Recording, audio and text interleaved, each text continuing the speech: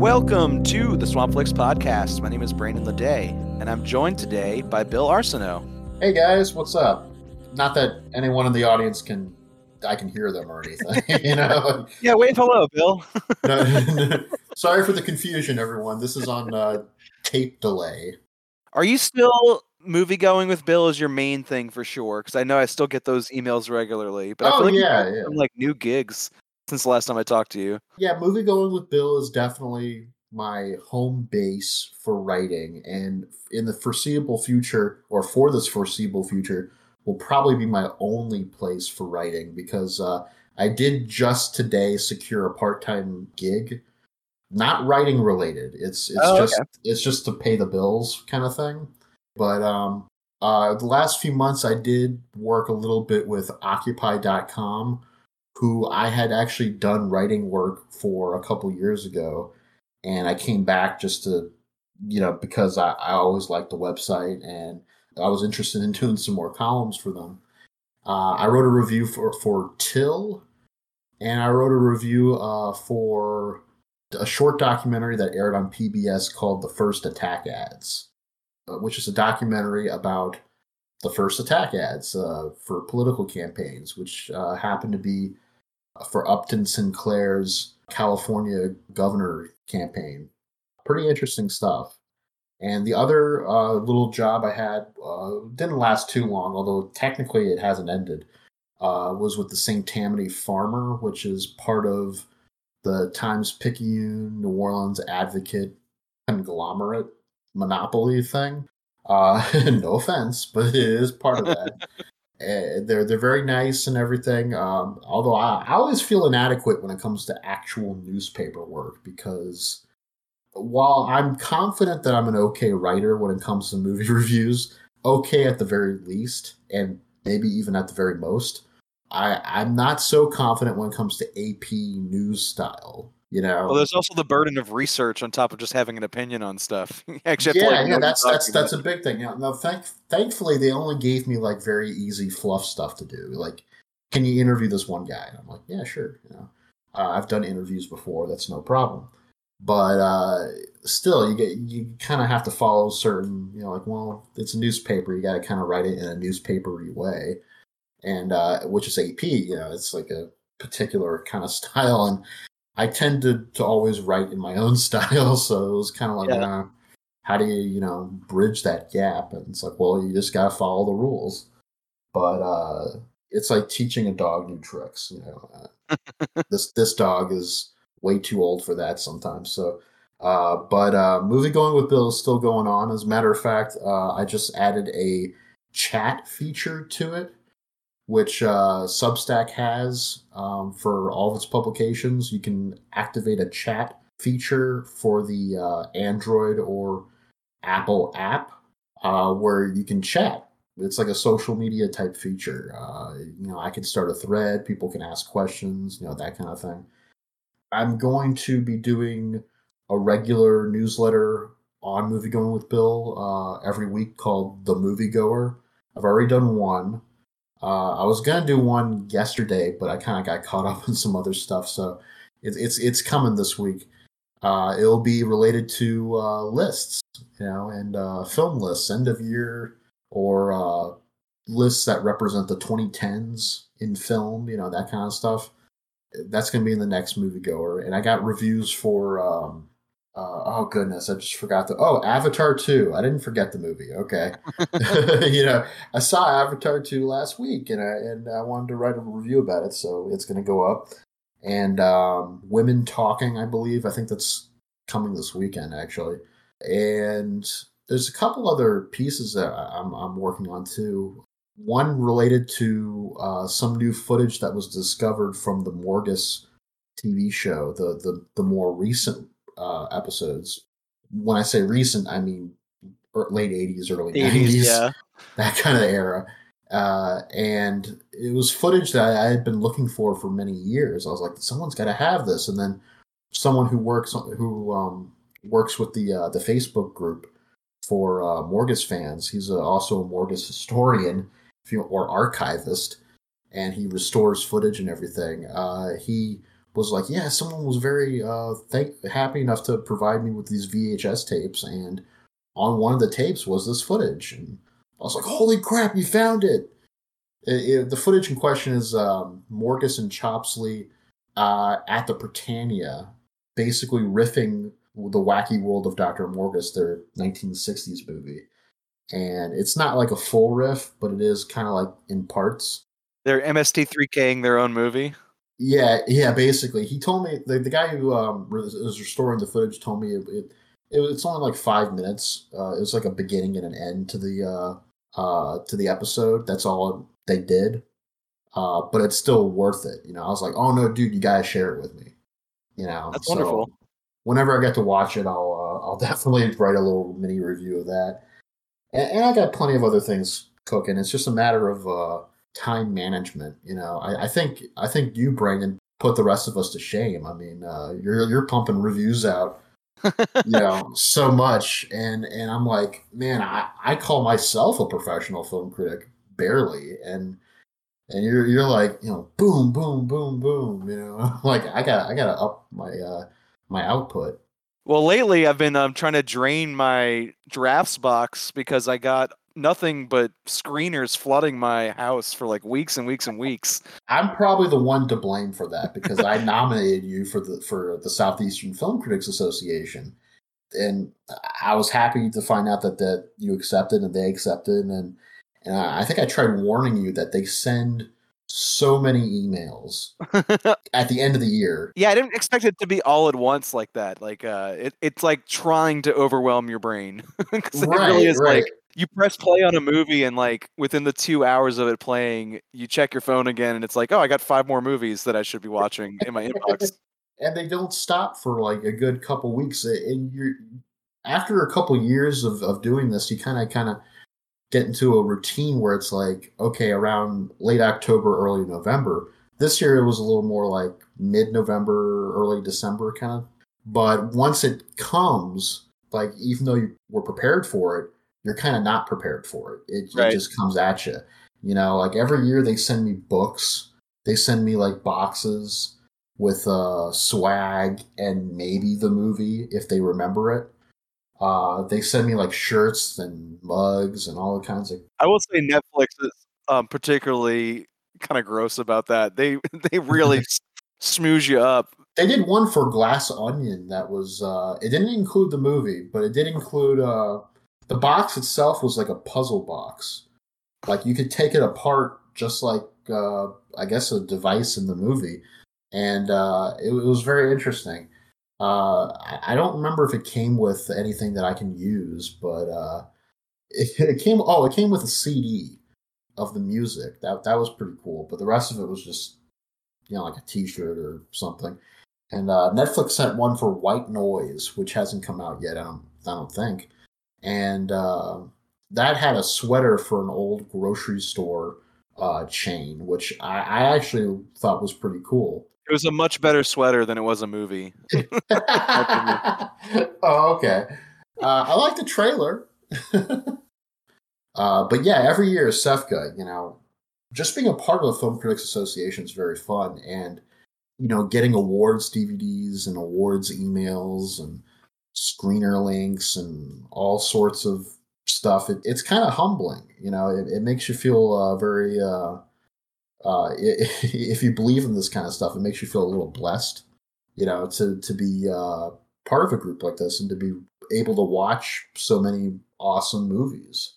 Yeah, and I really, appreciated the opportunity to vote alongside people who actually do this for a living on this kind of stuff. And like, I recognize some of the film critics who are in the association just from like seeing their name in print around here and Memphis and some other states nearby. And I will say, like, looking at the list of winners, I was actually, like, very proud of what came out of that process. Like, it's a pretty healthy mix of, like, genre movies and kind of typical award season stuff. Yeah, I think this year was pretty good with regards to the awards list. Some years are a little more, I don't want to say, like, definitely not bad. It's never bad. But I do think some years are a little more traditional or safe. Yeah. In terms of what's out there and everything. In those years, I tend to, or at least in the past, have thrown in some odd choices that I know for a fact other critics didn't get to see. Like weirdo movies that only like a handful of people, even outside of critics, have ever seen. Or movies that aren't really movies. They're just like weird YouTube poop videos. Not poop literally. I mean, like, that's a genre. So how do you tailor, like, when you're voting for something like this? Because I did find myself changing my, like, list making where, like, I don't know, I didn't vote exactly how I would if I was just publishing my favorite movies of the year list, like my personal one. So I'm kind of curious, like, if you do tailor your vote and how you decide what is worth listing when you're doing a SEFCA ballot. Well, some years are different than other years. It's this year I tailored it more specifically to what a professional film critics awards ballot might be. Other years I'm just like really wild about it. I'm just like, you know what, this is going to be for fun, but I also believe in this list, so I'm just gonna, like, if I really honestly was picking stuff, I'm gonna, pick them.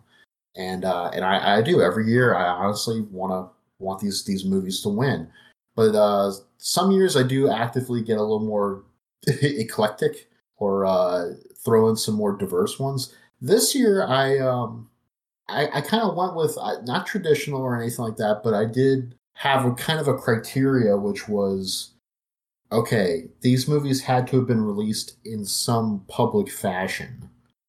It can't just be a film festival movie. Not that Right. that's not public, but it's not an official release. It's not like it's a streaming debut or it's a theatrical debut or a DVD debut. If it's just a film festival thing, it's kind of like in I don't want to say purgatory, but it's in more of a medium place. Like, it's still being promoted, it's still being put out there, that kind of thing.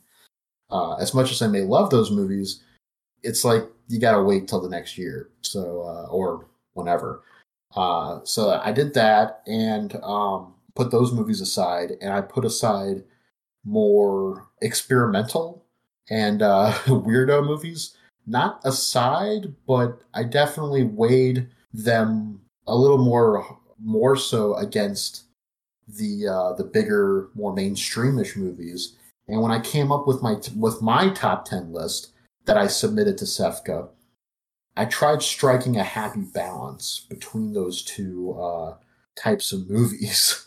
So if you'd like, I can read my top 10 that I submitted to SEFCA, which will probably be different from my favorites list, though these films there'll probably be some crossover.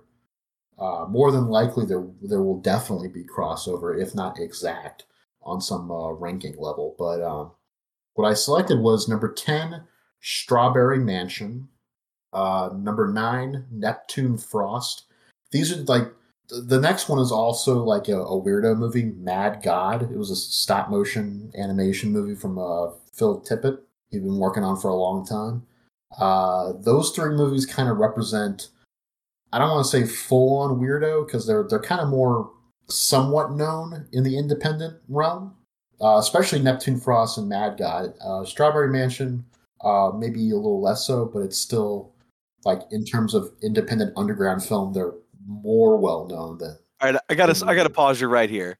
Okay. All three of those movies are in my personal top 10 list for the year. Oh, But like a coward, I did not include any of those on my SEFCA ballot. that's not cowardly.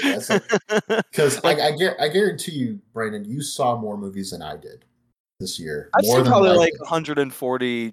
I'm not counting them out. I think about 140 right now, like new releases from this year. Oh, that's pretty good. Yeah, that's definitely very good. That's actually a little less than I thought you would say. Because to me, I always imagine you seeing like 2 or 3 movies a day. No. I mean, if I average out how many movies I watch in a year, it's about one a day. And, a lot of what slows me down is just recording and editing this podcast. Like, I can't be watching movies and working on this at the same time. Yeah. And because of the podcast, let's say about half of what I watch are older releases. Yeah. And the other half are new stuff. Okay. So I watch on average about one movie a day, which, if you consider like how much television most people watch on a nightly basis, I don't think is that voracious. Like, it's a pretty No, it's a manageable amount of pretty content. yeah, it's a pretty acceptable pretty acceptable rate. My number 7 was this is just for the SEFCA ballot was Kimmy, the Steven Soderbergh movie. Great movie. Great movie. Number 6 was Top Gun Maverick, which I was kind of half and half in terms of like, is this movie going to actually make film critics ballots, film critic winner ballots, or is this going to be like one of those movies where we just love it, but it's going to be more like a blockbuster, and at the end of the day, people are just not going to include it.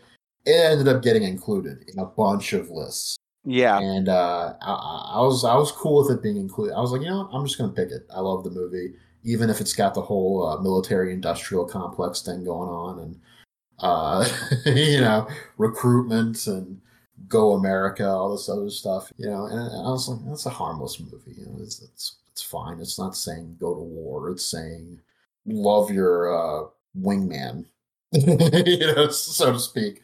It has a fetish for the objects and machinery of war, more so than war itself. Like, it's really in love with those planes. It's in love with those planes, but I think it's in love with those planes in terms of like them being extensions of the heroic pilots, and are they heroes, that kind of thing. But it doesn't get into if they are heroes. It says they are heroes. Period. Right. Don't question it. It actively tells you don't think multiple times. That's like his catchphrase in that movie. Yes. Like, oh my God. Think, just do. Just do. Yeah. Wow. That was more direct than I thought. Oh my God. I still love the movie though. It was fine. But number 5 was 3 Minutes a Lengthening, which I've actually had at the top of my favorites list for a couple months now. That might change on my favorites list, but it's definitely going to be in the top 10 somewhere. Number 4, Michael Bay's Ambulance. Why I ranked it so high on the SEFCA ballot, I don't really know, except maybe a part of me was like, you know what? This movie was great visually. It was really absurd, but it was very eccentric, very insane and kinetic and wild and everything an action movie should be. So maybe if I can rank it a little bit higher on a list in a more prominent professional association list, maybe they might give it some addition if it provides even a whiff of clout, additional clout that it already has. I will have done something really good. I considered that one for best cinematography because of the drone work is so over the top and so in your face. It reminded me a little bit of the Neville Dean Taylor, but the next generation of that. Sure. You know what I mean? I think let me take a look at my cinematography. Yeah, I gave the top spot to Ambulance, so it definitely I think I gave it to EO in the end, but I definitely considered Ambulance as well. Okay, and number 3 was Turning Red, the Pixar movie. Number 2, Women Talking, which is kind of more like my Oscars pick. Yeah. Although number 1 is Everything Everywhere All at Once. That was my number 1. But I kind of picked that not because it isn't number 1, but because out of the options that I considered, I felt like that one was the perfect cross between weirdo type movies that I love, and movies that will most definitely be in the public awards consideration. Yeah. And mainstream acceptance. Like it met all these different across the board labels and criteria. So I was like, you know what? I'm going with that one. So there's really no set criteria exactly for me. It's mostly like this is a funny way to say it. It's like how President George W. Bush made decisions. He went by his gut. You deployed some strategery. What's the word that he used? Preemptive strike. I strike before I got struck. Like, well, wait. So you started a situation before anything happened? Did you consider hanging up a mission accomplished banner before you made your ballot? I already made out the font well before I even considered anything. I was just like, yeah, you know what? This list is going to be so awesome. It's going to be so winning. I used some shrewd strategery in my list making. my approach was a little different. I have a top 20 that is like the one I'm going to publish on my website, right? Okay. So what I did was I kept ones from that top 20 that I know either screened very wide theatrically or were sent out on screeners. Because what I've kind of assumed was that all these like screeners are like flooding people's houses for November and December. They're going to be the movies that are on the top of people's minds. Yeah. So like what movies from my top 20 are going to actually have a chance to be seen by other people? So like my favorite movie of the year, Neptune Frost, Inuo, Mad God. None of these are on my SEFCA ballot. Like I kind of just went down the line and like picked ones that I knew had a chance to like actually make it in some category. And for the most part, it didn't really work out that great. But there were a few movies that I feel like I helped boost up the ratings a little bit. I'm very curious now. So I had RRR very high as my number one.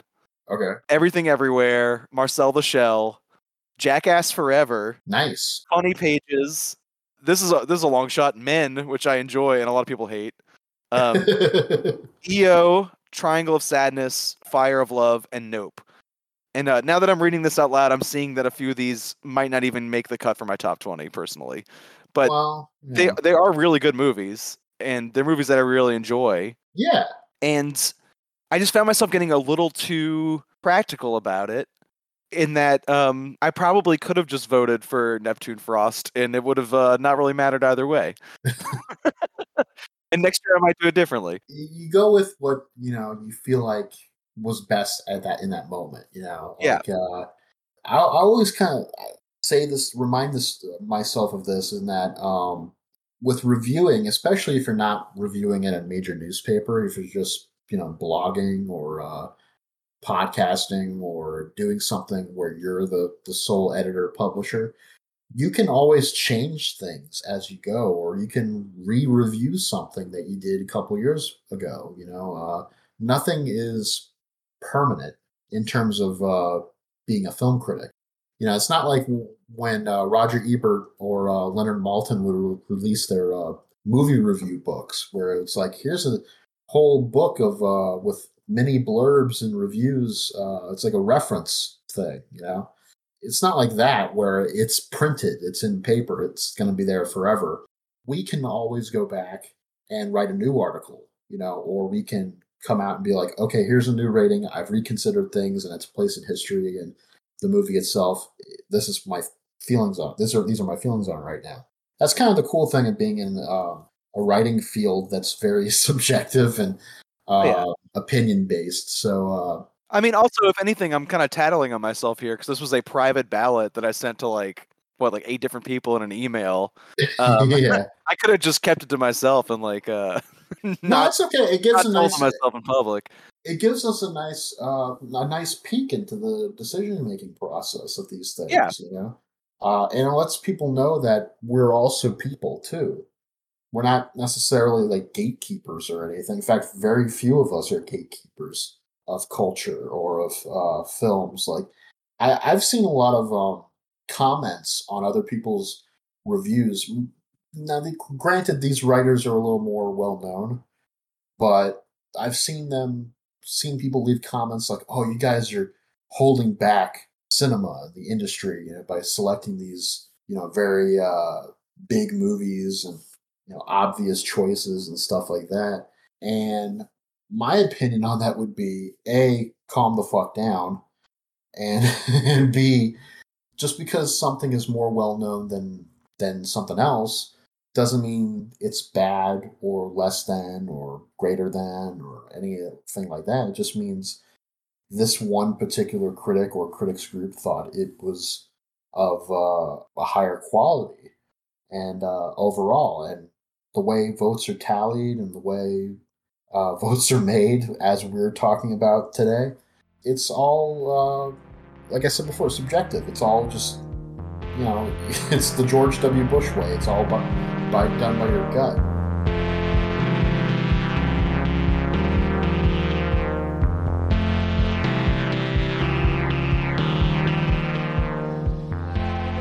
When I went to see it, we were the opening film for South by Southwest. Right? Mm-hmm. I suddenly felt this is why I make movies. Oh. It's the magic of cinema. Yeah. It's a shared experience of laughing together, crying together. Right. It's like an anecdote for this existential dread that we are all feeling. Yeah. It's like if you go on a roller coaster, right? You don't want to go on it by yourself, right? Yeah. You want to be like screaming and laughing. Yeah. So this is what this movie did for us. And it was so nice that when people came up at the end and they were still crying, it was like, I'm going to call my mom now. Because that familiar, family, the connection with that is so powerful. Yeah. Because, it's as an Asian immigrant, aging woman, that you really pass by on the streets every day that you don't notice. Who never have a voice, is suddenly giving her such a strong, powerful voice and discover, my God, we can be a superhero. Yes. They came here searching for the American dream, and it's not always a dream. And then through sometimes the despair, the tragic hardship of life, you find joy and love, and you come through it together. So all that being said about the arbitrary and maybe even slightly dishonest process of making a list like this, I was very proud of how the results came out. I think it's a great list of movies, and some very accessible ones, maybe some usual suspects that you would expect in like the beginning of Oscar season, which I think this like sort of regional critic association thing is the beginning of that. And the biggest surprise to me was that something as bizarre and maybe even alienating as Everything Everywhere All at Once has continued to be so popular in so many different arenas and has topped the SEFCA list. It is the #1 movie of the year, according to all of these critics across the southeastern region of the United States. And then also, it basically just swept all the like other major categories of the awards. So like the best director was the Daniels, best original screenplay, best actress was Michelle Yeoh, best supporting actor Ka Ho Kwan, best supporting actress runner up was Stephanie Hsu. She actually lost the top spot to Carrie Condon and Banshees of Inisherin, which actually did really well as well. And I think that's a good indication of the balance the list had. I think Everything Everywhere and Banshees you could single out as like the 2 favorite movies of the year for that critics list. Oh, for sure. I don't know how much explanation people need of this movie like this late in the year. If anything, people are probably fucking tired of hearing this film that came out in April. It is a metaverse sci-fi action superhero blockbuster type film, but it is made on a much smaller budget by a pair of music video directors known as the Daniels. Their previous movie, Swiss Army Man, was about a farting corpse with a magical boner. Which was also one of my favorite films of that year. Yep, that was on my top of 2016 list as well. But even so, like I think this is a better movie than that one, and I would argue they're tied. That's interesting. In my head, they almost are. Like I think they're 2 for 2. The Daniels, yeah. I mean, normally there is like a contrarian streak in me that would want to stand up for their weirder, cruder, less endearing picture. But I don't know. I kind of agree with the consensus on this one. Like, this is a triumph of a movie. It finds an emotional core to their like gross out gags and like kind of Michel Gondry style like arts and craftiness. Oh, sure. Michelle Yeoh, if nothing else, is fucking amazing in this movie. She plays a deeply, deeply flawed woman, and that is her superpower, is that she is the worst possible version of herself and then learns empathy through the metaverse shenanigans that we've seen echoed out through other superhero pictures on a much larger scale. And the whole movie is like about her kind of becoming a better person and connecting with her daughter and like sort of accepting her place in the world instead of fighting it viciously in every direction, and like learning to appreciate the people in her life. And like, I don't know, it's an easy movie to get emotional about in a way that the farting corpse boner movie wasn't for me. I suppose I can see through someone else's eyes how that might not be as touching. Yeah. But for me, that's exactly what that movie was Army Man. It maybe because I felt like Paul Dano's character at times, so I could easily relate to that. Maybe even to the farting corpse of Daniel Radcliffe too, but I don't think you were supposed to relate to that. You're supposed to relate to Paul Dano. But still, the absurdity of that movie, especially the ending, which had me in tears, both tears of joy and of laughter, which I guess go hand in hand. When he's being arrested for running away from the scene, although they're suspecting him of doing other stuff, and he farts, and then the corpse starts farting, and it goes through the beach, and then it goes into the ocean. Everyone's watching it, and they're all stunned. And I was like, holy crap. And this is like a tender, emotional farewell scene. The Daniels accomplished it. They accomplished the impossible here. They've made something so absurd, it like comes back around from absurdity to tenderness back to absurdity. And it's like a full circle. Going to that circle and to the next level is Everything Everywhere All at Once, where the movie is all about circles, and how there's no corner to them. It just keeps going round and round and round. It's like this interesting multiverse movie, which that has an interesting aspect to the film too, in that there have been a lot of superhero movies doing multiverse type storylines where all these different versions of the characters come back into one film.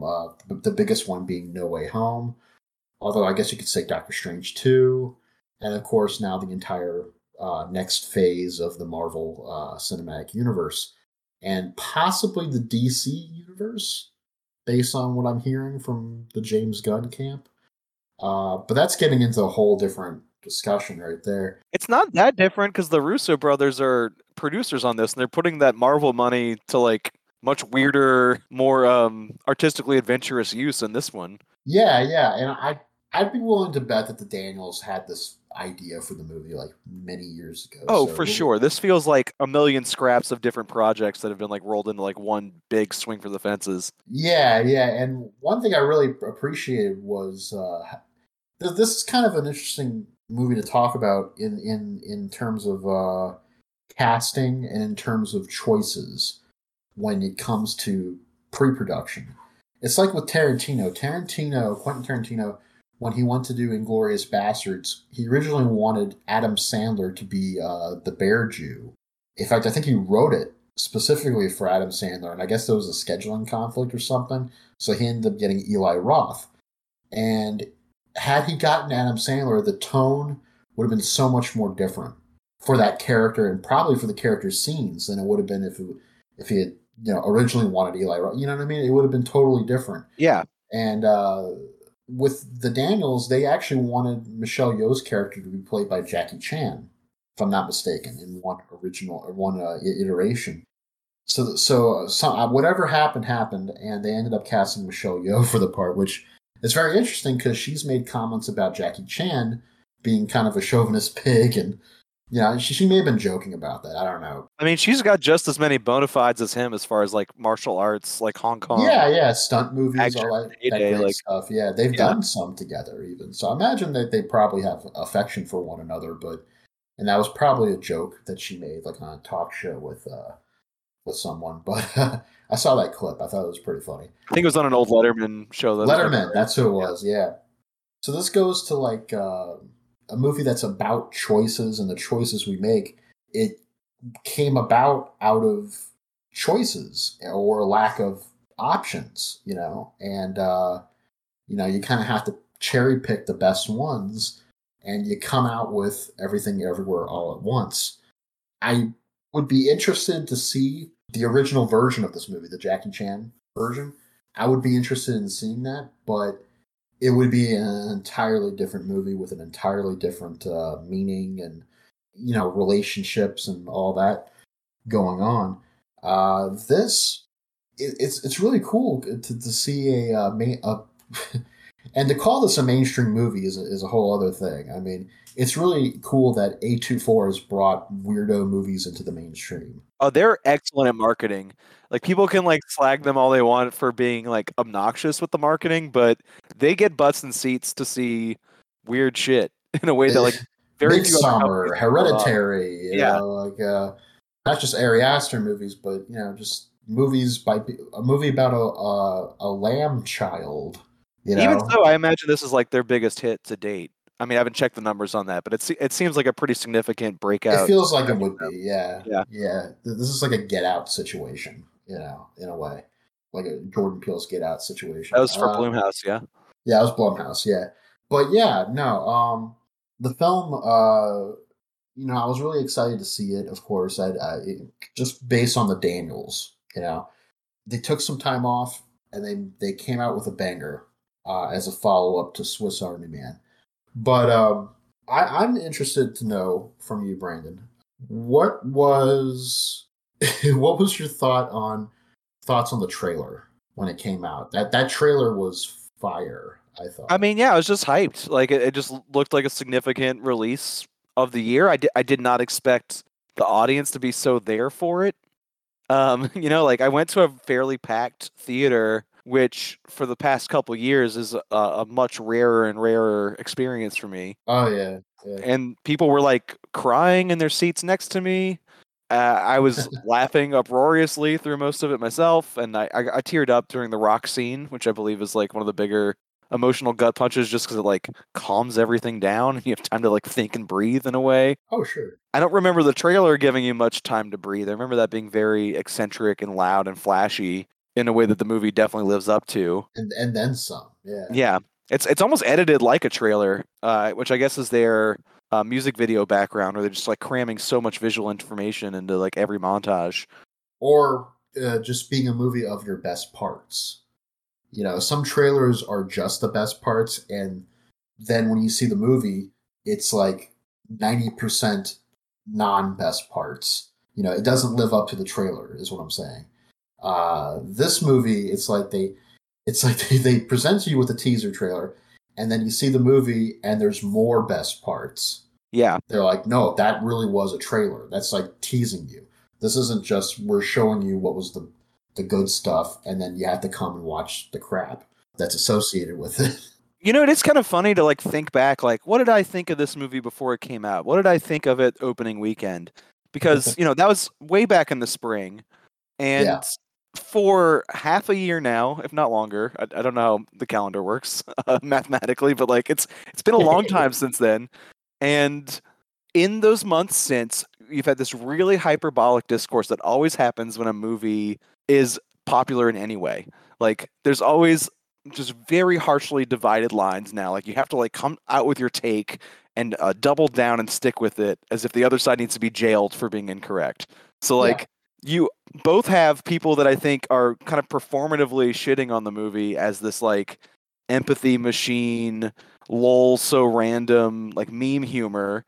And it feels like an extension of people who are very snarky about Marvel movies, which we don't really discuss much on this podcast, but we also don't like dismiss them, I don't think, as they shouldn't be dismissed often or like violently as like some people do. They are part of films, so it should be talked about. Yeah. But the movie did kind of strike a chord with people who normally only go to see superhero movies, so like their fandom of it on the positive side has been just as hyperbolic and like overperformative, to the point where the Daniels have gone to Twitter to like ask the pro Everything Everywhere army to like calm it down a little bit, because anytime someone says anything mildly negative about the movie, it's become this like point of pride to like stomp out the dissent. Yeah, I'll never understand. I mean, I kind of understand the fanaticism around films. Obviously, I'm a film critic. I love movies. That's why I got into writing about them. I can remember caring a lot about Star Wars when I was a kid, to the point of not getting into fist fights with people, but definitely to the point where if someone says Star Wars or the word star or the word wars, I'll immediately think of Star Wars, and I'll just kind of cock my head and be like, hey, did you say something about Star Wars? But it was more in a celebratory manner. I'll never get totally people being so vulgar and outright aggressive about the other side of the coin, the other opinion. It's odd. It's like it becomes like so much a part of your personality that like the mild criticisms of it you take personally instead of like actually like discussing the art form itself. Like it's like fuck you for not appreciating this thing that's like a part of me, which is a right. very defensive position to start in for a conversation. It's also a very radical one too. Like if you really define yourself solely on one piece of art or franchise, I don't know if that's sad or if that's or what that is really. That there's nothing wrong with identifying with art, of course. We're not saying, you shouldn't. That's entirely what you should be doing. You should be able to express your love of stuff, but it's love, not pure outright aggression. Also, kind of the point of the movie too is like you're like being Empathy. viciously, combative about this movie that's about being nicer to other people. Just very Which funny. is funny when you said that earlier about empathy machines.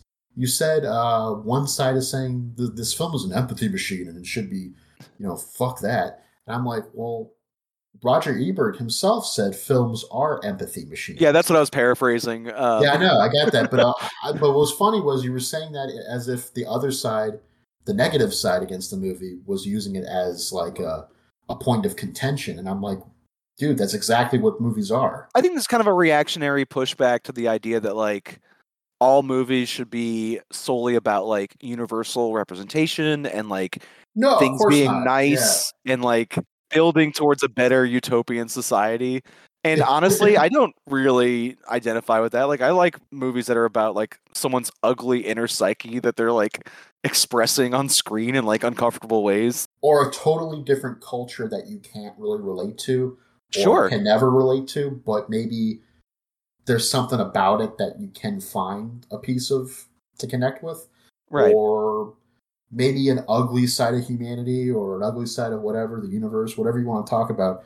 But movies don't have to be, I always say this, movies don't have to be anything, really. They don't have to be political, even if Jean-Luc Godard wants movies to be political. I mean, I agree with the Godard take on that everything is political. Everything is political, but movies don't technically have to be about politics. Which I guess boils down, when you boil that conversation down, movies can just be movies. You end up getting the MCU.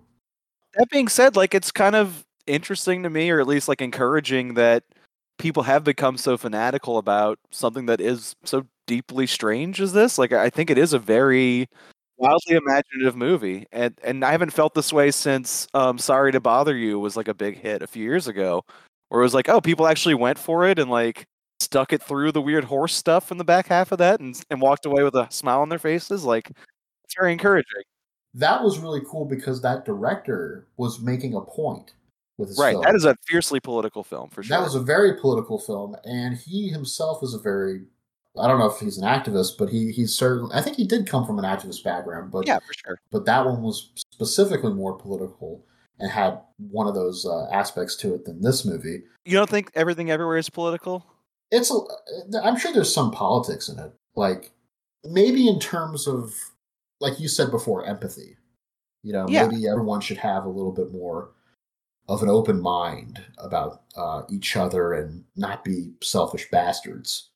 There's like the immigrant experience. There's like the queer struggle. Oh yeah, there's with your parents. Like, there's a lot of like identity politics, if nothing else. There's also just general selfishness, specifically from Michelle Yeoh's character in the beginning. Not the very beginning. I mean, like when she starts jumping into the whole multiverse thing. Yeah. There's a bit that I really love where she sees herself as this movie star and everything. Then she comes out of it and goes back to the Prime universe, and she talks to her husband. She's like, I saw myself in another life. It was without you. It was great. And she's not even thinking about his feelings. Yeah. And I was like, come on, man. Yeah, but it was a good moment because she sold it. I believed her when she said that I loved not being with you. Like I believed that. Wow, that was pretty affecting. This movie has a lot of nice little moments. Yeah, the big moments are great too. Like when Jamie Lee Curtis and Michelle Yeoh are fighting. That's an absurd thing to think about. Jamie Lee Curtis fighting Michelle Yeoh. She has like a piece of paper stapled to her forehead, and she's like doing all these crazy action moves and everything. That idea by itself is already weird, is already strange. But then you then get like small little moments, like towards the end, or at the end rather, when Jamie Lee Curtis, her character, the IRS agent, is just sitting on a bench next to Michelle Yeoh, and they're just talking about their recent events in their lives. Like I think her character had a divorce or something, and Michelle Yeoh's like, you know what, everyone deserves love, so do you, and it's like, yeah. So it's nice when things can kind of break down and take a breath and just talk it out. I think my favorite scene in this movie, just if we're finally just talking about the movie, not everything around it, the fanaticism, the aggression, the craziness in the crazy Twitterverse, as I like to call it. The cool thing about this kind of stuff is that when I go to my local convenience store, I'm not hearing about people on one side or the other of this movie. Oh yeah, it is not real life. Like most people are like, huh? You know what I mean? I thought Top Gun was the only movie that came out this year. I don't know what you're talking about. Yeah, they're just like, what? Yeah, there's a red box machine outside, but they got movies without Tom Cruise in them. I have no idea what you're talking about. They just want to have their big gulp. They get it. They understand that this shit does not matter in regular life. But my favorite scene in this movie, just to get back to it, is when I believe it was when Michelle Yeoh is in the lobby of the IRS building, and there's broken debris everywhere, and she's being surrounded by the multiverse agents, and her husband comes up, and he gets in front of her. He's like, "Everyone stop!" And he starts talking about empathy and like I know this is all confusing and weird, but if we could just take some time to I know we can work our way around it. And I thought to myself, like, after all this crap this guy's been through in this movie, he being estranged from his wife, possibly asking for a divorce, her being disconnected from him, and all these different things that are going around that he doesn't understand because he's not technically part of. She's just an avatar for this other multiverse version of himself, and he's still pushing the idea of everyone just trying to understand each other, and trying to pull together, and I just thought that was both heartbreaking and heartwarming at the same time. That it almost caused it was almost like there was an episode of Seinfeld where Kramer was like, I think I've hit the nexus of the universe, where one street intersects with itself in New York City. It's hard to describe, but basically he's like, I think it's the nexus of the universe, Jerry. It's almost like that, just kind of, the movie just kind of finds a way to cross-check into itself, and I kind of like that. I like what I just described made no sense really, but I think it also makes all the sense in the world. At least to me. And the movie's aiming for that exact cross-section, too, of, like, complete nonsense and, like, something profound. It sounds like nonsense, but it feels very profound. Yeah. There was also a problematic element to this movie I think maybe we should discuss a little bit, among maybe a couple others, but I think there's one that I remember in particular that some people had issue with. That was Jenny Slate. Her character was referred to as Big Nose by Michelle Yeoh, and I think even in the credits she's referred to as Big Nose or something. They fixed it in the credits. They removed that descriptor from her casting. That's like the equivalent of deleting a tweet after the fact. I don't think it's you think so? bad, though, because I don't think the movie's condoning that behavior in any way. Because Michelle Yeoh starts the film as a bigot and learns empathy, as we've been talking about. So I agree with you. I think that's exactly what the movie was doing and everything. But I could see how the credits listing her that way would be kind of co-signing it. So I think it's okay to edit that. But maybe I'm wrong. I don't know. And on top of that, I mean, Jenny Slate was probably going with it. She's a comedian. She probably thought it was funny too. So not to say that equals everyone else shouldn't have a problem with it, or no one should have a problem with it, but it does kind of say, maybe it's okay in this instance, in this context. If it's in the context of a character who, is very, like we said, self-centered and busybody and, on edge and all that stuff, then yeah, it makes sense that she would also have these feelings. I do love how close-minded and ignorant and wrong she is about like so many things, and like the fact that she is like so terrible at everything is what gives her like the power to improve and like grow, and that's what saves the day. Like, yeah, Michelle Yeoh's character, I didn't really think that she was terrible in the sense of she's an awful person. It was more like she is self-centered. You know, she feels like life has beaten her down, and she's just like up against it, you know, painted in a corner, you know, that kind of thing. But really, it's not so much life has beaten her down, she's beaten herself down. You know what I mean? Like, she's let these things get to her. like, closed herself off. And she's closed herself off, in a different kind of way than other versions of herself have or haven't, and she'll learn that over the course of the day. So I really, she's also like protecting herself too in like some reverse self-defense mechanism. Like it's like she puts her fingers in her ears, like, oh, my daughter's gay, I'm not hearing this, you know, that kind of thing. She's kind of just ignoring it, but she knows it's there. You know, like whenever her father comes into the room, she's like, oh, don't show your girlfriend to her, you know, to him, you know, don't mention any of that stuff. And it's like, well, you can't ignore it. You know, you're just making this worse by ignoring it. It's not even a bad thing. Your daughter is in love with someone. Why not celebrate that? And of course, it gets celebrated at the end, which I found to be a very touching. The whole movie's touching, but I mean, like that one moment where the grandfather is informed that his granddaughter has a girlfriend, and he goes, girlfriend, you know, and he says it in such a way where his voice kind of trembles a little bit, but not in a way where he's hurt. It's in a way where he's proud and he's happy, you know, and that really stuck with me. I was like, but of course he could do that. He delivered it so well because he's a great actor, James Hong. But the movie had been building up to this grand crescendo of empathy, this giant empathy machine that was finally going to kick in.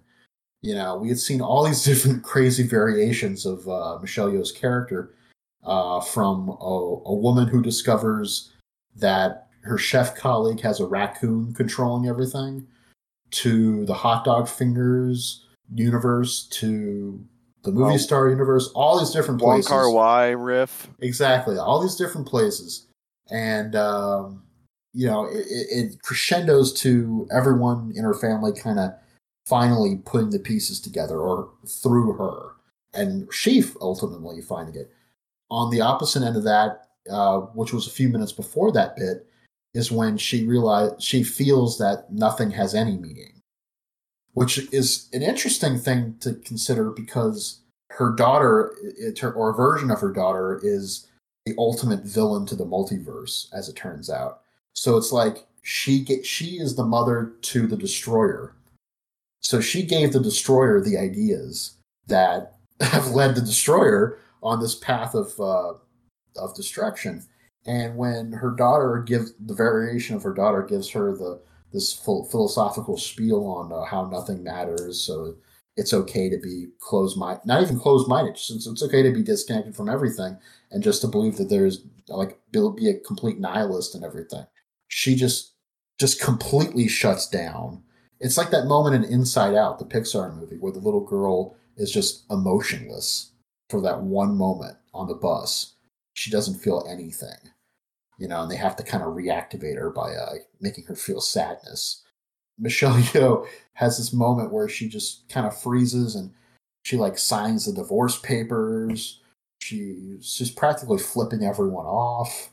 You know, she's in handcuffs. I was like, wow, this movie can go from one side to the other side in a matter of moments, which I guess is life itself, you know, but that was really interesting. And that was an interesting thing to consider too, in that Michelle Yeoh's character, and I keep saying Michelle Yeoh's character like I should know what her character's name is. Her name's Evelyn.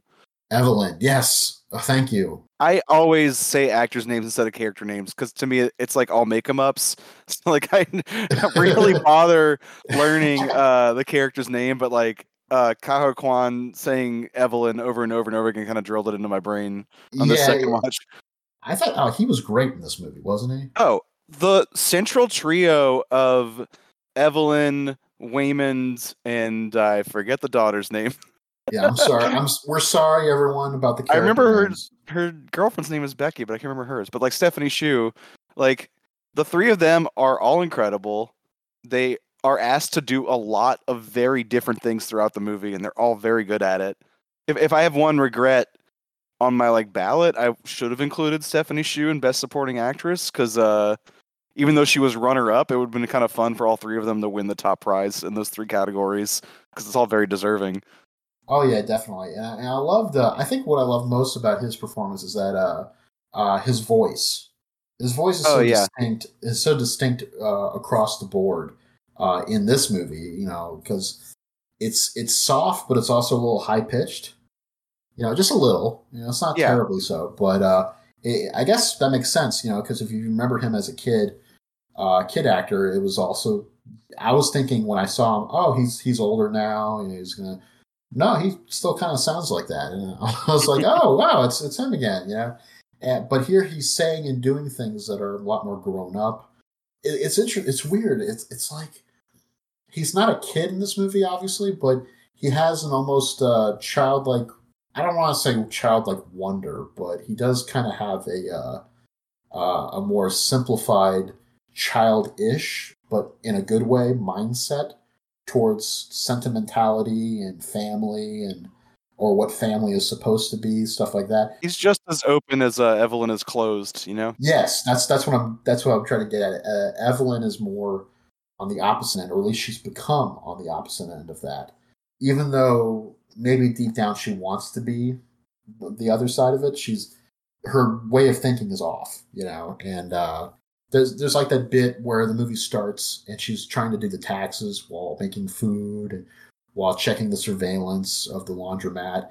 And then he comes up to her and he's like, no, well, we should talk more. We should be doing this. We should be doing that. And she's trying to be more practical. Like, I've got to handle these taxes. I got to cook the pasta. I got to do this. I got to do that.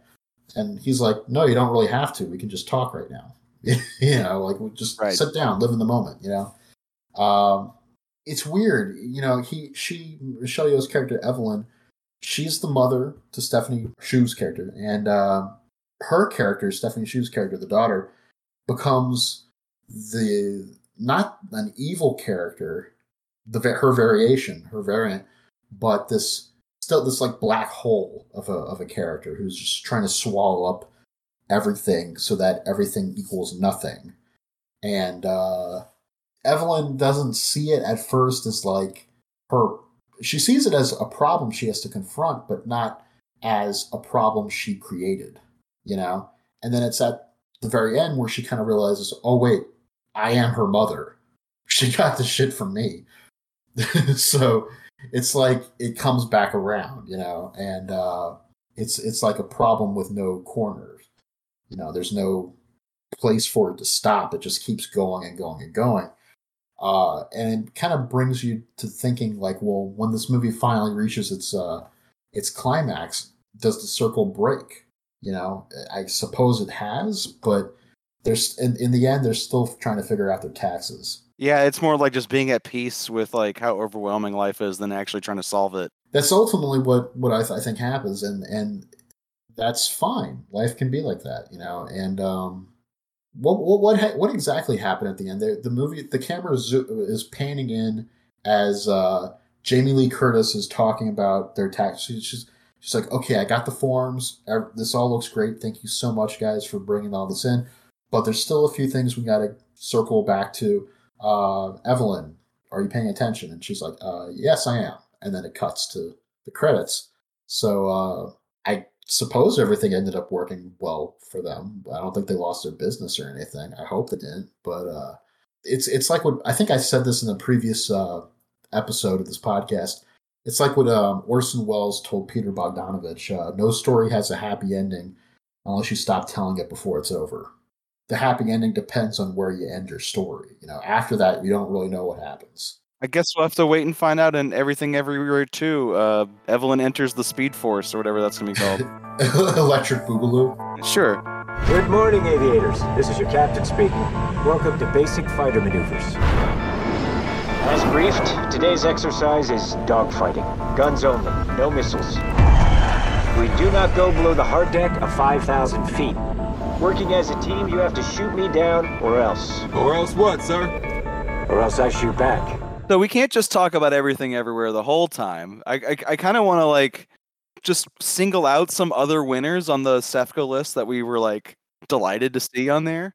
Maybe I'll read the top 10 out, kind of like we read our ballots earlier, just to like put some titles on the table. Yeah, this is the official SEFCA top 10. Yes. So Everything Everywhere, The Banshees of Inisherin, The Fablemans, Tar, Top Gun Maverick, RRR. That one is a surprise. I was like, wow, number 5 on the SEFCA list. And then the number 10 really surprised me. But go ahead. Number 6 was RRR. And then Glass Onion, Women Talking, Nope, and The Batman, which also surprised me as well. Yeah, I mean, The Batman's a good movie. It's a very good movie, but in my opinion. But I was like, wow. we awarded it to The Batman, number 10. I didn't know it had such a strong fan base out there, but I'll allow it because the movie I was pushing for the hardest was RRR, and I was very happy to see it on here, even if it was one below Top Gun Maverick, which is a movie I absolutely hated. Yeah, I mean, like, I don't know. I had a good time watching Top Gun Maverick, so I'm not trying to defend myself or anything. I mean, it's widely beloved. Like, I'm not surprised to see it on here necessarily. I'm kind of curious why you are, because it is getting a lot of like pushes for like awards consideration. Well, I really enjoyed the movie. In fact, I loved it. But at the same time, I'm like, did we really want to nominate it for Best Picture? But at the same time, saying that is also confusing to me, because for me to be saying that, because this is exactly the kind of movie that I should be promoting, because it's kind of cinema encapsulated in terms of the origins of cinema, the spectacle. It used to be about, the train coming at the screen, King Kong, big motion picture, it's a Tom Cruise movie. It's huge, that kind of stuff. It's IMAX, all these different things. Does that mean Best Picture? Depends on what was released. Did you see RRR? Because I think everything you just listed, except for Tom Cruise, is just as well represented in that movie. I have not seen RRR personally. However, I have seen clips from RRR, and while that's not enough, that is enough for me to safely say it deserves to be on this list. It is an extravagant action film. It is like really over the top. I love Indian cinema. I don't get to watch nearly as much of it as I want to, but of what I have seen, I think one of the recent ones I saw was Robot from the early 2000s. Love that movie. Yeah, I loved it. It was so inventive and creative and musical and fun and weird and had all these different things going for it. So RRR, I'm definitely not just intrigued by. I think I'm past that point. I'm like, I gotta see this because everyone says it's great. Like, I've just heard so much buzz. I've read so much buzz, and I've seen bits of the movie, so I know there's something to it. It is pretty incredible, like, that this one broke out. I can't really place why this one and not all the other action movies I've seen at Elmwood, which is where all the Indian movies play, and usually to like empty theaters. Yeah. I think part of it might just be that like Rajamouli's like partnership with Netflix has been very good to him. Like Bahubali 1 and 2 was somewhat of a breakout success, even if not this wide. And then RRR went to Netflix pretty quickly. So it is an easy movie to be like, hey, you have to check out this crazy 3-hour action film about the beauty of masculine friendship and the ferociousness of tigers and bears and lions. But it is still surprising. Like, it's not something I expected to win Best Foreign Language Film on the SEFCA list, and it did. And I was just like, I don't know that I did my voting correctly this year. Maybe I'll just follow my heart without even trying to game the system next time. But I do know that I'm proud that RRR plays so high, and I'm glad I removed a few more esoteric choices to bump it to my number one, even if I couldn't get it to overtake Top Gun. Damn you, Tom Cruise, and your Thetan levels. I just really didn't like how much of Top Gun felt like it was like a, hey, remember the first one? Well, no, see, I didn't think it was that at all. I think at first it seemed like it was going to be that way. Like when they did the Danger Zone song at the very beginning. But then it just went away from that and just was its own movie. Oh, I disagree so hard. Like, what about the scene where they're playing Great Balls of Fire in the bar? Like, yes, just to remind you of the dead dad who played the same song in the same bar. Like, come on. Some of it was not a little. Some of it was, I guess what's the right word for it? Thick-headed when it comes to that kind of stuff. Not subtle, thick-headed. There were some scenes like that. That being one of them. I still feel that scene was a little effective. A little, not terribly so, but a little effective in terms of the personal stakes in the movie and the character arcs and all that other bullshit. But no, get back to the planes. I guess I have to watch it again, maybe, but it definitely wasn't simply the IMAX format or the awesome planes flying and stuff like that I liked. I mean, I think it was also the improbable nature of everything, like. Maverick taking a jet out of nowhere and no one heard it, making a noise, and then boom, it's just out there, I kind of like it when movies are not just unexpected, but also impossible. Full disclosure, I did watch Top Gun Maverick on an airplane, which is not the ideal Dolby surround system, rumble seat experience that everyone else was like bragging on. I like IMAX, but I'm not someone who's easily led by flashy lights. Well, actually, no, that's not true. I am easily led by flashy lights and big sounds and stuff and colors and whatnot. I think that all that is a part of cinema, but for Top Gun Maverick, it wasn't simply the cinematography that got me. It wasn't just, oh, it's big, it's impressive, wow, look at that. It just overall felt like a really good movie, Now, was it a good movie? I mean, that's different, of course, but I still feel it was a good movie. Is it going to make my favorites of my top 10 favorites? It depends. I think it might be on the lower end, ultimately, of the year, of the favorites. I think the favorite action movie of the year for me is Ambulance. Yeah, and that one's a lot more new feeling to me, and probably more sincere. Too. And you have that like batshit insane Jake Gyllenhaal performance, which really carries the excitement in that one. You know what my favorite weird part of that movie was? It was the one with the guy who was wearing what was it, sandals or something? He was wearing shoes that weren't meant for a robbery, and he pays for it by like losing half his body.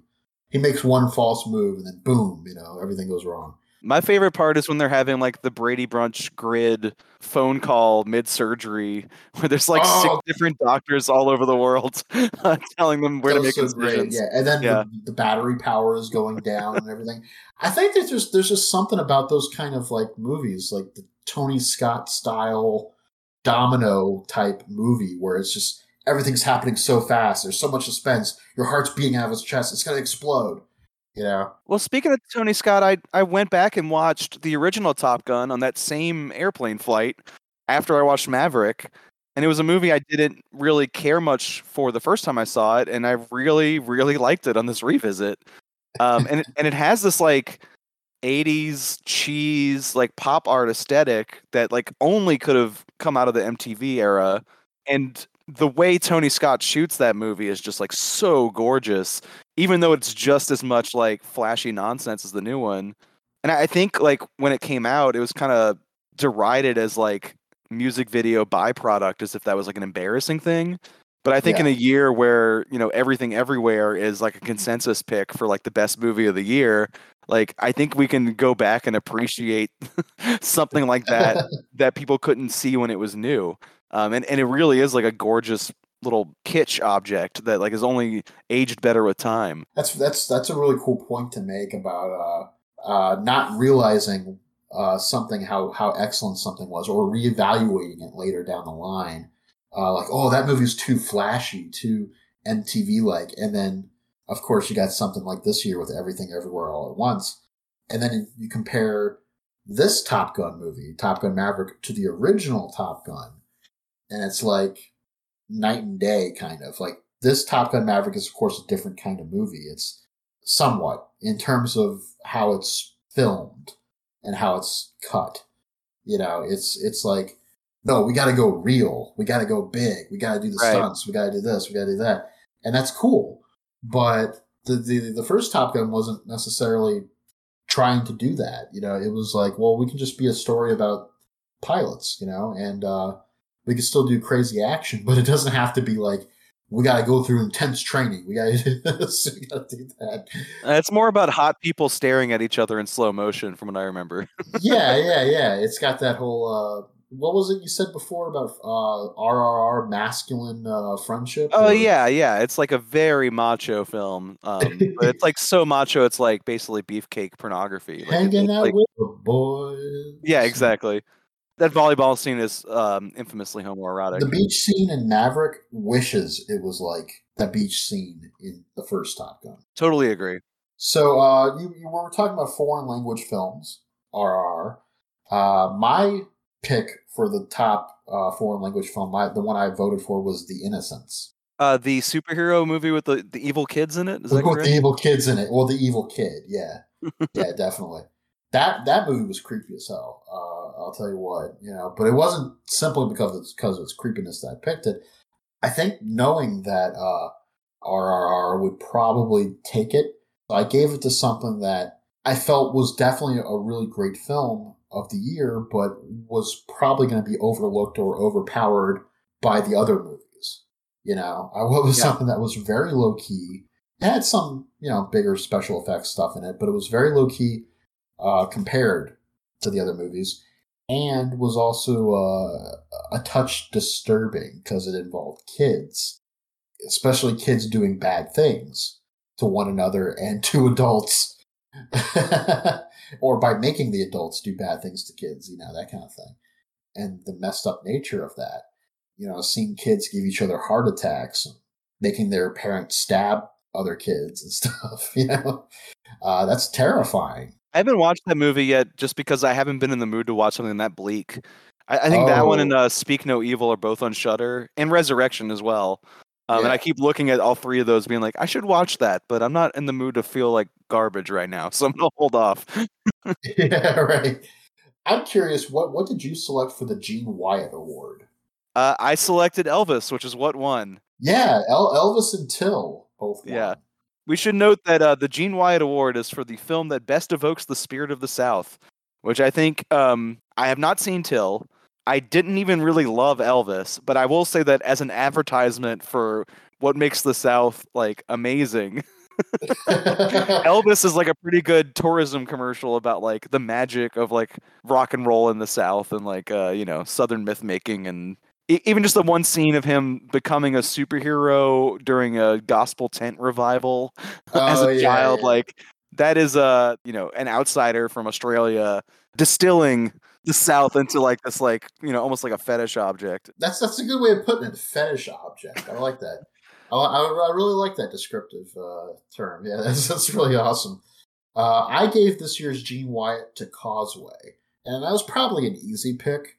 That was more like a literal pick. Like, the movie's set in New Orleans and does a really good job of showing New Orleans and making New Orleans a character, but not being a caricature.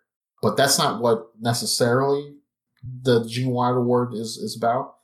It can be about that, but it can also be about spiritually what evokes the spirit of the spirits in the sentence evokes the spirit of the South. So I got to pick three movies. The first one was Causeway. Second was, my runner-up was Broken Down by local filmmaker Jesse Cale Williamson. He made a movie about a guy who is literally living inside of his car. He's suffering depression and heavy anxiety and stuff, and he's just living in his car.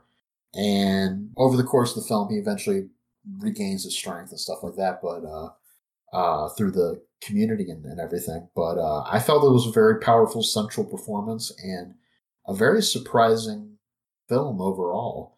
I probably should have given that one the top spot, but I didn't. I did, however, give Broken Down the top spot for Best Actor by Sam Cobain. That was a really great performance from him. And the number 3 spot for Gene Wilder that I gave was Mona Lisa and the Blood Moon. Even though I didn't particularly think that was an excellent film or even a altogether, it was okay, but it wasn't like something that would make my favorites list of the year. However, it did represent the South. I honestly think it's a better encapsulation of the spirit of New Orleans than Causeway, or at least a more exuberant and fun one. Exuberant and fun. Causeway is kind of more straight-laced. Like, that's what you would see on a day-to-day average. You know, like, you go to the snowball stand, you walk down the street, you see a guy sitting on a stoop. It's an average day in New Orleans kind of thing. Mona Lisa and the Blood Moon is more eccentric. You know, it's more ecstatic. You know, it's heightened. You go to the local convenience store, and there's like this weird drug dealer with goofy glasses, and this young lady who's still got like a straitjacket on her is walking around. And I passed by the convenience store she steals the Zaps from every day on my bus ride home. Oh yeah. So I actually do think about the movie more than I expected to, just because the locations are so pronounced. And it also made great use of the frost top on Claiborne, which is such a visually like striking building. So it makes a very pronounced use of its locations in a way that, like, I totally get that one's inclusion here, and I maybe even should have done that one myself. I guess the surprising element to me about Mona Lisa and the Blood Moon was that they didn't take advantage of Mardi Gras. You know, it wasn't like we're going to do a parade and she's going to go through it and blah, blah, blah, blah, blah. It was just one night or a couple nights in New Orleans, and all this crazy stuff is happening. And it's very heightened. It's very much New Orleans, but up to 11, not 10. You know, it's a little more dressed up, slightly. That's why I said 11, not 12. It's not as high as it can be, but it's still kind of a hangout movie ultimately. That was my number 3 pick for Gene Wyatt. Though thinking about it now, it probably should have been my number 1 for that award. But that award is always like an odd one to me, because while we are thinking really hard about the other nominees, that one is like kind of the odd one out. You got to think a little harder about it. You know, okay, in this year, what best evoked the spirit of the South? But what does that mean? Does that mean the bad stuff of the South? Does that mean the good stuff of the South? I suppose it means the good stuff. Why would we be wanting to promote the bad stuff? But you gotta take the bad with the good. Yeah, it's like all these different things come up. Yeah, I didn't even list a third option because I could only think of 2 that I really liked and I thought fit the criteria. So I listed Elvis and Pearl. Oh, wow, you picked Pearl. Awesome. Which is a grim movie and like maybe deals with some of the Christian sex negativity of the region, but like I don't think even that one gets into like the full ugliness of, you know, the region's history. So I probably would have picked X instead of Pearl. Now, nothing against Pearl. I'm just saying, in terms of spirit of the South, if I were to consider those 2 movies, I would probably pick X more so. I'm trying to think of why. I'm just thinking gut feeling, going back to George W. Bush. Well, in that one, the alligator actually does eat a person, so it's probably yeah. Leg okay, up. Well, that's one thing. I mean, I didn't list it because I didn't like it as much as I liked Pearl. I just picked one out of the 2. I think I liked X because, again, it goes back to the whole heightened nature of a film. How far a film can go in terms of not just style, but also its own profoundness. And when I say profoundness, I don't mean like I learned a lot about life and myself today. I mean like how much the movie is willing to go, how far it's willing to go, and how big it's willing to be. X might as well have been a musical. I think Pearl is way more over the top than X. I think it pushes itself way further. Really? Yeah, like my annoyance with X, which I think is fine, but I didn't love it, is just that it's hammering at the same 70s grindhouse throwback aesthetic that like every horror movie has been doing since like Rob Zombie started making movies when I was in high school. Like it's such an old hat, kind of like cliche aesthetic to me now, where like Pearl is still doing like a throwback nostalgic like old Hollywood look, but at least it's like a nostalgia that you haven't seen hammered to death in horror films yet. Like at least it has some fun camp to mine there. Or like X, I felt like was going back to like a dry well. Okay, well, that's a good take. I mean, like I don't think it did the grindhouse thing that much. I definitely could. That's true. It was in there, but the aesthetic. But I felt like it was more. The movie was more comedy than it was horror. It was still like a horror, definitely in that genre. But I took it kind of a lot of it as like a weird comedy of errors. It just felt like it was. To me, it was very funny. I thought Pearl was funnier. Really? I don't know. I'm not saying it's not funny. I'm just saying like I laughed a lot in X out of joy and legitimate laughter. Yeah. But I should go back and say I actually haven't seen all of Pearl. Ah, okay. That's why I have not. Aha, that's the key. But however, I would agree with what I have seen of Pearl, that it has that it goes for that change of pace, the change of aesthetic, like from grindhouse to like what you said, like an old Hollywood kind of like like a Technicolor musical almost. Yeah, which I really appreciate when horror movies like that change it up. It reminded me most of, if I'm going to compare it to any movie, to Big Top Pee-wee and how it looked. It's something about the cheapness of the sets, like on the farm and stuff. Like it just really reminded me of that. That's which funny. Is like a movie that you don't see echoed in other works because very few people enjoy it. I liked Big Top Pee-wee. I didn't think it was the greatest thing ever, but I liked it. Yeah, I grew up with it, so I got nostalgia. I grew up with it too, right? I can't knock it. Looking at some other things I voted on, like my choice for best documentary was Fire of Love.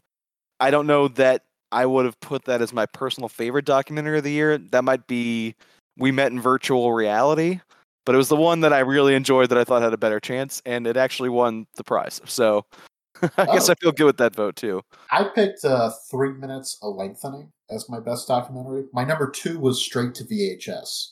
That was a sort of hybrid documentary film essay on a kind of an obscure literally a straight to VHS movie that was released in Uruguay. It's hard to describe. It's like the movie is about this filmmaker who's trying to unravel the mystery behind this very odd public access movie that was only released on video in his country, in Uruguay. And the movie within the movie is very weird, but the movie itself, the movie proper, is also a little, like it's almost like built like a horror movie. It's really strange, but it was very affecting. After I saw it, I couldn't really get it out of my head for a couple of days. I kept trying to crack the code, so to speak. I had Jackass Forever and All the Beauty and the Bloodshed lower down my ballot. I really liked Fire of Love, though. I don't know if you saw that. No, I haven't seen it. I've been trying to determine which one I want to see first, Fire of Love or the Werner Herzog movie on the same subject. Herzog did a volcano movie on the couple as well. Yeah. That's the focus of Fire of Love. But I suppose I should see Fire of Love first, actually. It's very well made. It's got access to their archives, and I'm going to guess the Herzog one is more interested in the like volcanic activity part of their work. What's interesting about the movie that won this award was that it's more about, not more, but it's equally about their artistry as filmmakers, and like they were doing this like field work studying volcanoes at the same time that the French New Wave was, becoming a solidified filmmaking movement. And a lot of their field work recording the volcanic activity is influenced by that style of like filmmaking. So the footage that they have just looks absolutely incredible, and it's shot with like an actual artistry that's beyond just like scientific observation. So I was just really like blown away by the images themselves, and like the movie had like so much archival material to work with. That's sounds superb. Yeah, it's very good. I did want to briefly mention the movie Blonde, the Netflix movie, the NC-17 Netflix movie Blonde about Marilyn Monroe going through hell. I nominated it in only one category, I believe. That was Best Actress at number 2 for Ana de Armas. Number 3 was Jenny Slate for Marcel the Shell. But number 1 was, of course, Michelle Yeoh. But number 2, I felt like Ana de Armas put in a lot of really great work in Blonde.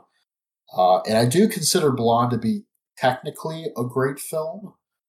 It's not going to make my favorites list, or at least not at the top or anywhere near the top. Mostly because the movie's like torture. Right.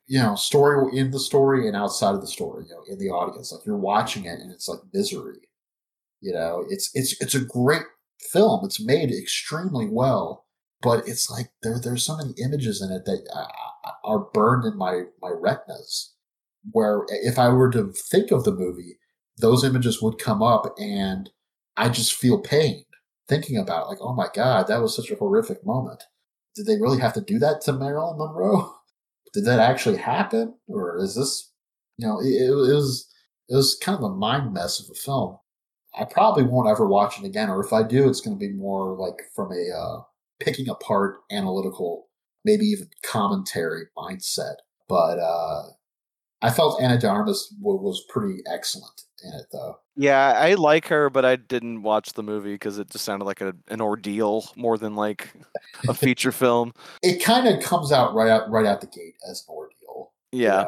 I don't think it's a bad, like I said, I don't think it's a bad movie. I just think it's like Requiem for a Dream. Great movie, but to go through it once feels like an overwhelming journey, like that you just want to take a years-long break from, Like, I could probably revisit Requiem for a Dream, but it's been many years since I saw it, so I'm probably well prepared for that, to watch it again. I mean, speaking of Best Actor, I'm like very glad the Brendan Fraser. Oh, The Whale, yeah. I'm very glad they did not win the award for Best Actor. I really did not like that movie. And instead, they gave it to Colin Farrell for Banshees of Inisherin, which I think is a pretty good win. Did you like Brendan Fraser in that role? No. I mean, it's not really his fault. Like, I think it's the material. I don't think it's a particularly great performance. I will say he has like really sympathetic, kind eyes that like almost gives the movie like a sense of pathos that like works, but that's the only thing that works about it. Like, I really thought, like, on a script level, on a conceptual level, on just like the practical execution of making him look fatter on screen, just really embarrassing stuff all around. And I think Aronofsky's like career worst. I really hated that movie. Oh man, that's such a shame. I'm a big fan of Aronofsky. I think it fits pretty squarely in the ordeal category with Requiem, which what you were just describing. It's a very similar kind of experience.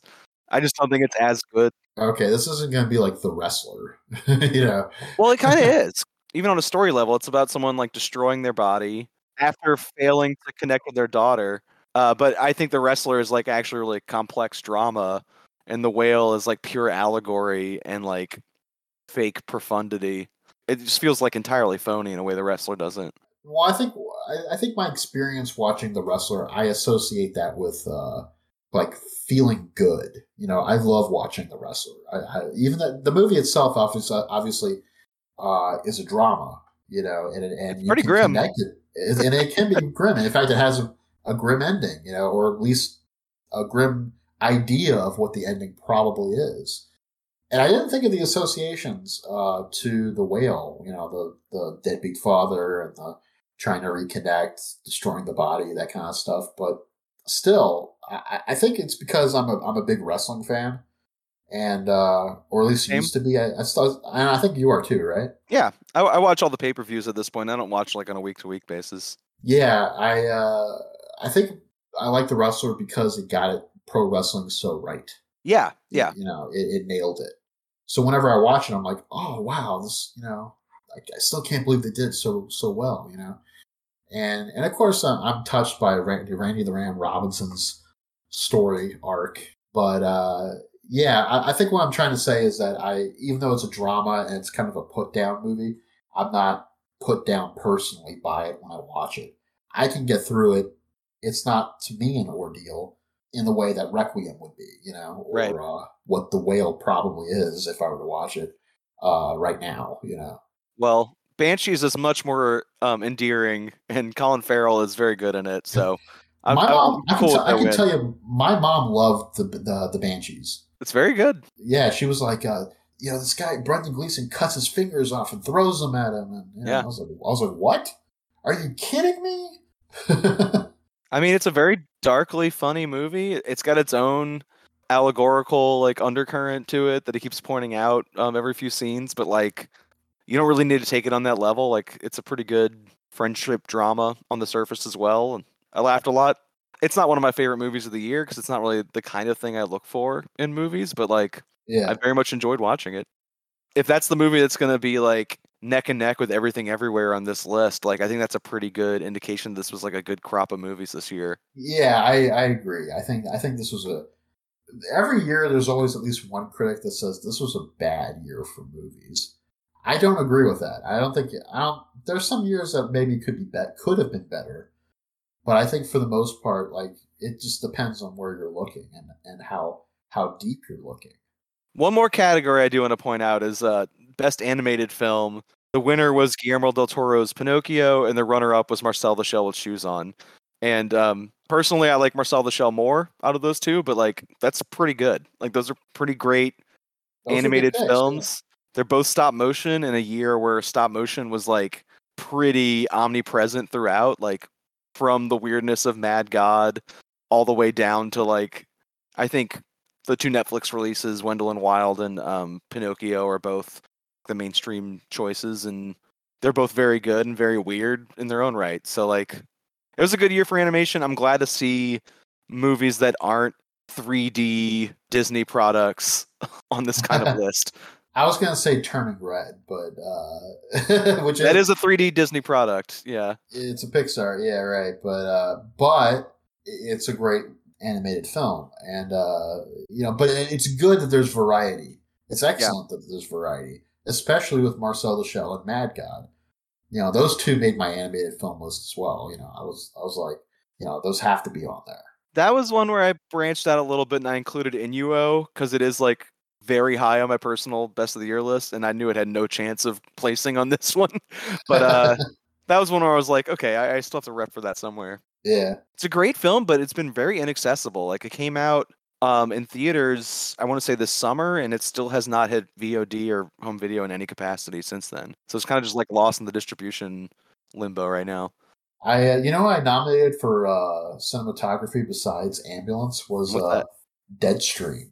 That's great. That's awesome. I gave that number 3 in my nomination. Number 2 was Neptune Frost. A beautiful film, like really well shot.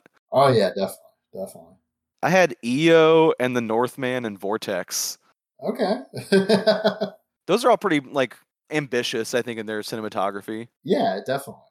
I kept thinking when I was putting the list together that The Northman was going to make it a little higher on some of my awards nominations, but it really only made it on like 1 or 2. Number 3 on my best adapted screenplay. I think it's adapted, right? It's from the same Norse legend as Hamlet is adapted from, so sure. Yeah. Okay, I was like, yes, I'm pretty sure it's adapted, right? Hamlet, yes. Okay. And I think that was the only place I put it. It seems like a movie that not many people like fully love. And I really liked it myself, but I don't have it anywhere near my like best of the year stuff either. I think it's very good. Yeah, I was a fan of it when it came out. I was like, man, this movie's awesome. But you know, obviously, the more films you see, the bigger the noise. Also feels a little compromised. Like if you look at his first 2 movies, they're way more his movies, and like that one had more of a major studio feel to it. So it's kind of hard to like get behind it with full heart. Point. Yeah, that's a good point. Are there any other award winners you want to point out before we wrap up? Not really, although I will say that I'll be watching Babylon pretty soon, and if what I'm hearing about it is true for me, I probably would list it somewhere in my favorites. I don't know how high. It's either going to be so great or so bad. Like it's one of those kind of things, and I'm excited to find out. Yeah. I'm really excited to find out. That one and Avatar really did not screen for most critics before this voting process. And I wonder how much that skewed the results, because I feel like one or both of those might have snuck on this list if they had screened in time. Probably Babylon. Probably. I mean, I mean, not to spoil anyone, I really did like Avatar 2. I rather enjoyed it a lot. However, there are issues, that are very obvious in the movie. Like, not just, I don't mean like story-wise necessarily. I mean like about cultures, indigenous cultures and representation, stuff like that. However, a lot of movies have those kind of problems. It's not that they're not worth pointing out. It's just a lot of movies have those problems. And I'm still able to enjoy some of these movies. I don't know if that makes me a bad person or not. I want to say no, but I could very well be one. But I think acknowledging the problem is still okay. I mean, but Avatar 2 knocked me on my ass a few times. Ironically, as my ass was numbing from being seated for over 3 hours. So I still rather liked it. The first hour is kind of clunky. The second hour is really, really technically impressive. Third hour is just like, holy crap, this is incredible. So it kind of keeps ramping up, the movie does. I'm much more likely to go see Babylon. Like, I have about as much interest in Avatar 2 as I have in, like, Top Gun 3. Like, I'm just, like, very likely I'll never see it. I probably won't see Top Gun 3 if that ever becomes a thing. I'm sure it will. Top Gun 2, while I really loved it, was enough for me. Right. I was like, okay, that's about as far as I'll take it. What else is there to explore up there in the sky? Right. With Tom. Well, hey, did you see that behind-the-scenes featurette from Mission Impossible, the next Mission Impossible movie, with him doing that stunt where he drives off a cliff? I mean, technically I saw it, but I didn't click it to watch it. I just scrolled right past it. I saw the thumbnail. I didn't watch the video. I thought it was pretty amazing, like how the technical aspect of trying to pull that stunt off. Did they have to pull the stunt off? Did they have to take out such insurance claims? Did they have to do all this? I don't know, but I appreciate the effort from Tom Cruise. I just think like maybe he's going a little too far. I don't know. That's up to him if he wants to jump out of planes and fall off of cliffs and do crazy shit like that. More power to him, and more power to the crew that has to put up with it and make it happen. Eventually scrape him off the concrete. That would be horrible. I mean, but at the same time, well, no, they would still be horrible. Yeah. It would be horrible, but yeah, it feels like he's kind of like daring us to watch him hurt himself. We did Mission Impossible Fallout. He broke his leg that one scene, and it made the movie. It's when he's jumping from building to building, and his leg catches the edge of the second building. It snaps right there. That's in the movie for real. Well, in danger of prolonging this any further, because I can talk about Top Gun apparently all day. Apparently all day, yeah, right, yeah. All these movies I could talk about, that's the one I'm like hung up on. You're like, I hated it. I loved it. We go together like peanut butter and jelly. I do want to reiterate, I think this is a great list of movies. There are 3 or 4 movies in the top 10 that I don't personally enjoy, but I think they all add to the overall like quality of the list and like show like a well-balanced film watching diet. And they're at least all interesting. Like they all have something you can discuss in them. So thank you for including me in this process, nominating me for it, and talking to me about these movies today. It was a very fun experience for me. No, it's always great to be on the show, and I was really happy to be able to nominate you for membership into SEFCA and to expose another local critic to the awesomeness that is award season screeners. Just so many movies to watch. It can be overwhelming, but at the same time, it's very rewarding, I think.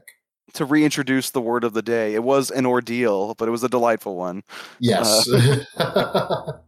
Well, one more time, Movie Going with Bill is your home base. It's at moviegoing.rocks. It's a great Substack newsletter. I look at it all the time. Well, I appreciate it. Thank you. And next week on this show, we should be talking about the Sight and Sound Top 100 list, the change-ups from this year.